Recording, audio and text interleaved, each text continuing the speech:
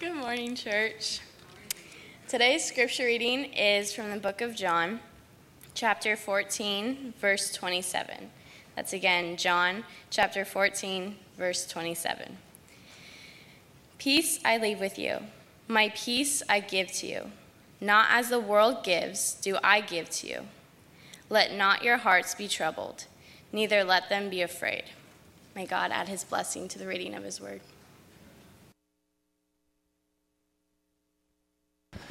Thanks, Emma. And thanks, Wynn, for doing the announcements. You didn't butcher them. Did good. Would you join me in a word of prayer before we look at God's word today?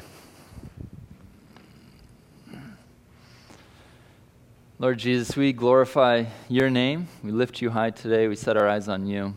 We thank you that we can gather together as your people. We can join as your church to share your light in this community and to experience your love and the life that you've given us. Lord, would you be with each of us today? Would you let us hear from you through the power of your Holy Spirit and through your word and through me? Lord, would you let us all here be doers of your word, not merely hearers? Let us leave here men and women changed by you and walk more like you. Lord, we lift up those who aren't with us this morning. Either they're at home sick or maybe they're on the mission field. Maybe they're estranged from us for whatever reason. Maybe they've moved. Jesus, would you bless each of those that are in our family but aren't physically with us right now? And Lord, would you continue to move in Kailua? Would you let your light shine to our neighbors, to our coworkers, to those we run across our paths at the stores, the libraries, at the beaches? Lord, would you let KCC continue to be a beacon of light, shining your love. It's in Jesus' name, amen. Well, before we start, I want to ask you a question today, and I'm going to try to do that in that very endearing, motherly way that mothers are very good at. But how are you? How are you? How was your week? Maybe a more telling question is, what did you do this week? You know, the past few weeks have been a bit challenging and a bit unique for us as a Church Ohana. There's been quite a few things that have gone on, and I've been encouraged to see that we as a church have just shown and have just been a family. We're not a production church, we're not a program church, we're really just a family church, and we've hooeyed together through this time in prayer and stepping into new roles. But we've all been on this spectrum of impact of how the last few weeks have impacted us, either physically or maybe emotionally, how we've been doing. And for me, I got to be honest with you, on the spectrum of impact, I've been a bit more on this side. It's been a wild couple weeks for me, preaching more, shutting the church down because I had COVID, Pastor Perry's bike accident, and I've been kind of reeling with everything that's been going on with his reality. He's one of my closest friends on the island. He's been my pastor for 11 years. And I'm having these collision moments with my own trauma moment from 4 years ago when I fell out of a tree. And he flew to Colorado to visit me for 3 days. And I'm just having these moments where I'm trying to wrap my head around what's going on. And maybe you as well have been impacted in that way. Maybe you're remembering past traumas you've endured or had to care for others through. Maybe it's been a tough emotional few weeks for you. Or maybe you obviously care about Pastor Perry, the things of this church, but you relatively haven't been very largely impacted. You've said extra prayers, you've given extra love, but it hasn't been a huge spectrum of impact for you the last few weeks, and that's okay. But regardless of where you're at on the spectrum, Scripture reveals that out of the overflow of your heart, so the mouth speaks. And I would say it's true as well that out of the overflow of the heart, so your body does. So the question that is begged to be asked is, what has overflown out of your heart the last few weeks? When trouble comes, what overflows out of your heart? Do you find yourself texting more than usual, grasping for that information, wanting to send more information, wanting to do something useful so that you can just be a part of helping control the situation and make it a little bit better? Or have you found yourself at least able to have a moment or two of Selah, where you're just quiet, you're still, you're resting, maybe by yourself or with a trusted friend, a loved one, and you just kind of sit in that moment? What do you do when trouble comes, and what overflows out of your heart? It doesn't just have to be the troubles that we as a church have corporately experienced together. The troubles of life still continue. You still have to pay rent, but your business is still being impacted by the reality of the world. Or your college roommate or your auntie gets sick on the mainland and you can't go visit her and help take care of her. Or maybe you're still trying to figure out how to get things back to a good place after your last fight with your spouse or your kids. The troubles don't stop. There's troubles in this fallen world. And we as a church, we know we're believing in the promises of God. But there's a promise in John 16:33 that sometimes it's easy to forget about. John 16:33, Jesus promises, he says, in this world you will have tribulation. That's a promise of God. So if we're believing in the promises, we get to believe in that one too. There is trouble in this world. So what do you do when trouble comes? And what you say and what you do reveals what's in your heart based on that verse that we read earlier. And is your heart filled with control, or is it filled with trust? A couple weeks ago we looked at John chapter 14, and we saw that when trouble comes, there's a couple things that you need to do based off of the scripture we looked at. The first thing that you need to do when trouble comes is do what Jesus did. And you just need to feel it. You need to feel that trouble. We know that Jesus was troubled and he wept and he sweat drops of blood. And your body, when you are troubled greatly, your body will be greatly troubled. And your body isn't going to be able to hold and handle all the trouble that you're enduring. And there's a reason for that. You were never made to have to endure the trouble that you have to endure in this fallen world. Remember, we were made in a garden, the Garden of Eden, a place of perfection where there wasn't hardship, there wasn't thorns, there wasn't thistles, there wasn't heartache or suffering or loss. And your body was created for that perfect circumstantial moment. But things went awry and we've entered into this fallen world where we face things and our body has to endure trouble that we were never meant to endure.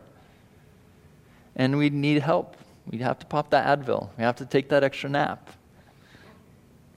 But even in these troubling moments when our body can't bear the burden of the trouble, Jesus even has a plan for that because he's good.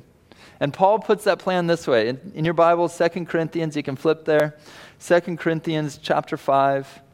Paul has this to say about the burdens that your body bears. It says this, 2 Corinthians chapter 5, verse 2. He says, "We grow weary in our present bodies, and we long to put on our heavenly bodies like new clothing."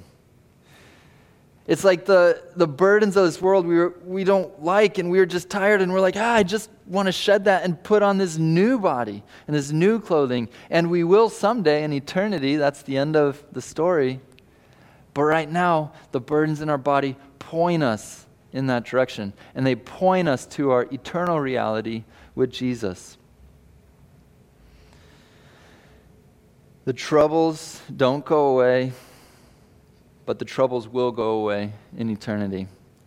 And so we know that we need to express our emotions. We need to let the trouble out. Otherwise, our body isn't going to do good.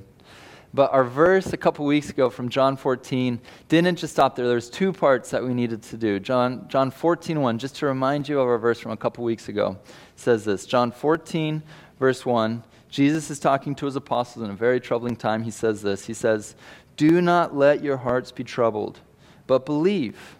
Believe in God. Believe also in me."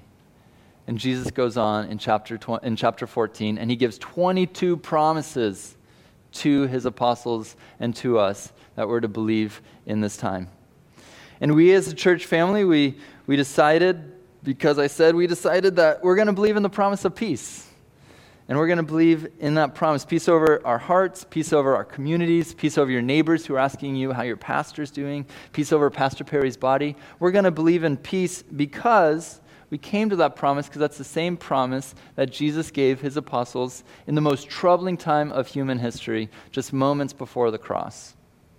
Just moments before the cross, Jesus says to his apostles in John 14:27, our verse today that Emma read, Jesus says, "Peace I leave with you, my peace I give to you. Not as the world gives do I give to you. Let not your hearts be troubled, neither let them be afraid." So if that's what we're believing, what does peace look like? What does it look like? And how do you get it? Do you light a candle? Do you put on that melodic music? You grab a beer after a long day of work?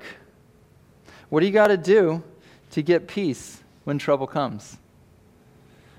Well, Jesus in John 14:27, he explains peace. And he says, "It's my peace that I'm giving to you. It's my peace that I leave with you. But it's not as the world gives, but I'm giving it to you." And so we see a compare and contrast. We see two different types of peace. We see God's peace, the type of peace that Jesus offers, and the type of peace that the world is offering you. And we know that this world is ruled by Satan. Right now, he's the ruler, and he is the king of counterfeit. And our enemy is constantly trying to feed you a counterfeit message of peace through this world and saying, this is the type of peace you should have. And we see that message every day when we're trying to find something on Netflix to watch and that trailer pops up. Or maybe that show you watch and it gives you a counterfeit message of peace. Or that Instagram person you follow who isn't following the Lord. It's a counterfeit message. And so for me, I wanted to see what kind of peace the world offers and try to give some sort of definitive answer. This is the type of peace the world offers. And so I do what all good preachers do. This is a preacher hack for you aspiring young preachers out there. You go onto Google or Yahoo or Bing, if that's still a thing, and you go and you type in your question. And so I type in, what do I do to have peace? And then you just look for the one that kind of stands out, and you click on it. And in the first couple ones that popped up for me was the health department of Massachusetts. It was a blog, and they were telling their citizens how to have peace and what they need to do for peace. And I was like, okay, well, that looks good. And so I'm just going to quote from Massachusetts what they say about peace and read it to you here. So what does the world say how to have peace? This is what Massachusetts says. They say, a peaceful place is necessary for many of us. A peaceful place is somewhere you can go to slow down, reflect, engage in enjoyable activities. You can be alone or with others who you find relaxing to be around. A place that doesn't demand anything of you or expect you to be someone you're not. It's where you can just be. It's your own space. You can be noisy or quiet or work on activities and interests that you're passionate about. You can read or otherwise escape life's daily stresses and routines. To summarize, peace is whatever makes you happy, and make sure that nobody else stops that. And I read through this, and I'm like, there's a lot of good things in there. It's important that you and I have a quiet place, and we can be with people we enjoy, and we can step away from the responsibilities, and we can have a Sabbath. Those are important things. But is true peace complete circumstantial perfection and complete self-indulgence in whatever you want? Is that what true peace really is? You know, moments before Jesus promises peace to his apostles in the Lord's Supper, from our passage in John 14, the nation of Israel was seeking peace. And many of them believed that Jesus was the promised Prince of Peace from Isaiah chapter 9. And Jesus is coming into Jerusalem. It's Palm Sunday. Everybody's celebrating him. And Jesus looks at the crowds who are desiring peace, and he says this to them in Luke chapter 19. Luke 19, verse 41 and 42. Jesus says this to the nation of Israel who's seeking peace. He says, if you, even you, Israel, had only known on this day what would bring you peace. But now it's hidden from your eyes. Jesus is there in front of Israel. He's coming riding on a young donkey, and a lot of the Jewish people are probably remembering Zechariah's prophecy that the Prince of Peace who would rule from sea to sea and bring peace would come riding in on a young donkey. And here he is, and Jesus is offering himself as peace to the nation. And you know the story. Moments later, the nation of Israel rejects Jesus, and they reject peace. If you had only known what would bring you peace. And they didn't. The nation of Israel was seeking an external peace, a political peace from the occupying Roman government. And Jesus was offering in his first advent that internal peace. The nation of Israel said, no, that's not what we want. If you had only known what would bring you peace. And I wonder how often Jesus looks at you and he looks at me and he goes, if you had only known what brings you peace. You spend your days manicuring your yard just right, or cleaning your house in the only 20 minutes of alone time that you have all day and making it look like that picture-perfect magazine. Do you go and buy the good-smelling candles, diffuse the essential oils, hoping that will bring peace? Or getting your Instagram vibage just right and all the right words and everything, trying to express peace, hoping that if you can just do it, then maybe you will have peace. If you can have everything in your control and everything looks right. But that's really what the world offers. The world offers control. And that's the world's peace. It's your control. And that is a lie from the enemy. It's like Burger King's former slogan. They changed their slogan, by the way. I found that out on Google as well. Burger King's slogan, have it your way. That's what the world's offering for peace. And peace is not in your control. Because that's the same as saying, I will have peace when my 401k is just right. I will have peace when my kids behave. I will have peace when I'm respected at work.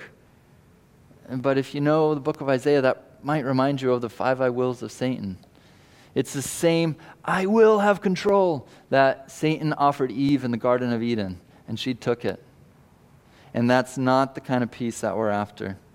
Because manicuring your yard, having a clean house, doing all the things that have to get done, either here at church, for Pastor Perry, for those you care about, all those things are important, but they are not peace.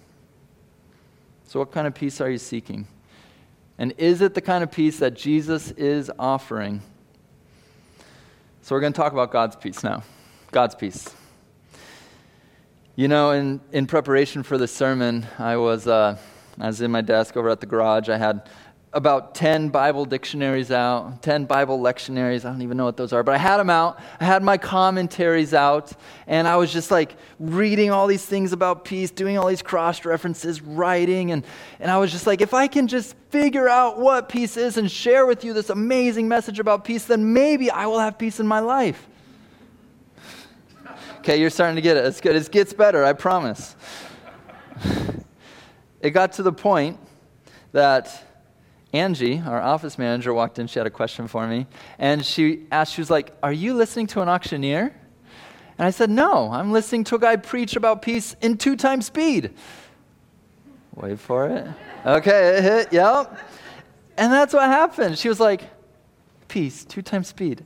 And I was like, I was doing it. I was just trying to gain control over the word peace. Just being such a human. And oftentimes that's such a picture of our lives, that we just try to run around just so that we can have that control and just have peace. But that is not God's peace. Because a friend walks in, says, turn off the 2 times speed, Pete. And I think about Jesus' words in Matthew chapter 11. Matthew 11, verses 28 through 30. Jesus says this. He says, come to me, all you who are heavy laden, and I will give you rest. Take my yoke upon you and learn from me. For I am gentle and humble in heart, and you will find rest for your souls. For my yoke is easy, and my burden is light. It's much better than 2 times speed. So how do you get it? How do you get that rest, that peace that Jesus is offering, without having to read through all the Bible lectionaries and commentaries and the 2 times speed? How do you get it? What do you have to do to have peace? Well, a simple verse, I'll be honest as well. I've been to 2x speed reading, and I just pass over this too often. But it's a simple verse that reveals the answer for how you get peace. And it's in the book of Ephesians. So go ahead and go there. You can grab your Bibles if you haven't. You can get your highlighter, your pen. We're not in 2x speed now. You can grab it, grab your Bible. This is a good verse to mark up, to put a sticky note on your steering wheel, wherever. Ephesians 2, verse 14. Reveals to us how to have peace. Kind of want to say, drum roll, please. This is how you have peace. Ephesians 2:14. For he, Jesus himself, is our peace. Jesus is your peace. And that's it. That is the super, super spiritual answer. That is the answer, that Jesus is our peace. Peace is not a candle. Peace is not a well-ordered life. Peace is not the absence of trouble.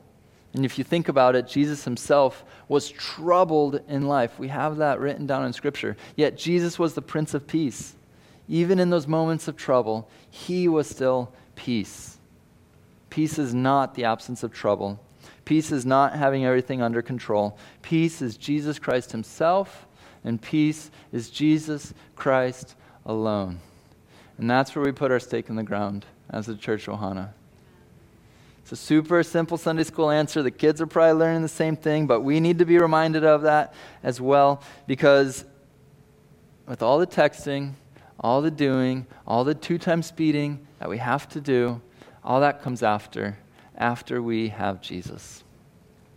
So this week, my friends, however you have Jesus, whether if it's a holy nap this afternoon and a holy nap tomorrow afternoon, whether that's waking up and having a hot cup of coffee, you light that candle and you bust out your Bible and your journal and your pen, whether if you join one of the Aloha gatherings, or you connect in your Hui, or maybe you're driving to work and you listen to Scripture, however you have Jesus this week, just have him, and you will have peace for your souls. Jesus says, my peace I leave with you. My peace I give to you. Not as the world gives do I give to you. Let not your hearts be troubled, neither let them be afraid. Our one and only sermon outline truth today, the only truth we're coming to. If you have your sermon outlines, write this: you have peace when you have Jesus. You have peace when you have Jesus. Would you pray with me? Lord Jesus, we acknowledge that you are our peace. You are the Prince of Peace, and you are the coming King who will bring an external peace. But right now, Lord, even in this moment when there is trouble in our world, Lord, we still acknowledge your peace and that you are our peace. God, would you fill each of us with your Spirit this week? Would you let us do things that choose you, that choose peace? God, would you let us turn off the noise that sometimes we create ourselves so that we can just have a moment with you? And Lord, would you let us not find peace in our external circumstances, but peace only in your presence, Lord. And if you're listening and if you've never experienced true peace from God and peace with God, I'd encourage you to pray something like this in your heart. Just say, Jesus, I need your peace. And I accept the peace that you have offered me through dying on the cross. Please forgive me for my sins, Jesus, and give me the gift of peace with you. Thank you, Jesus. It's in your holy name we pray. Amen.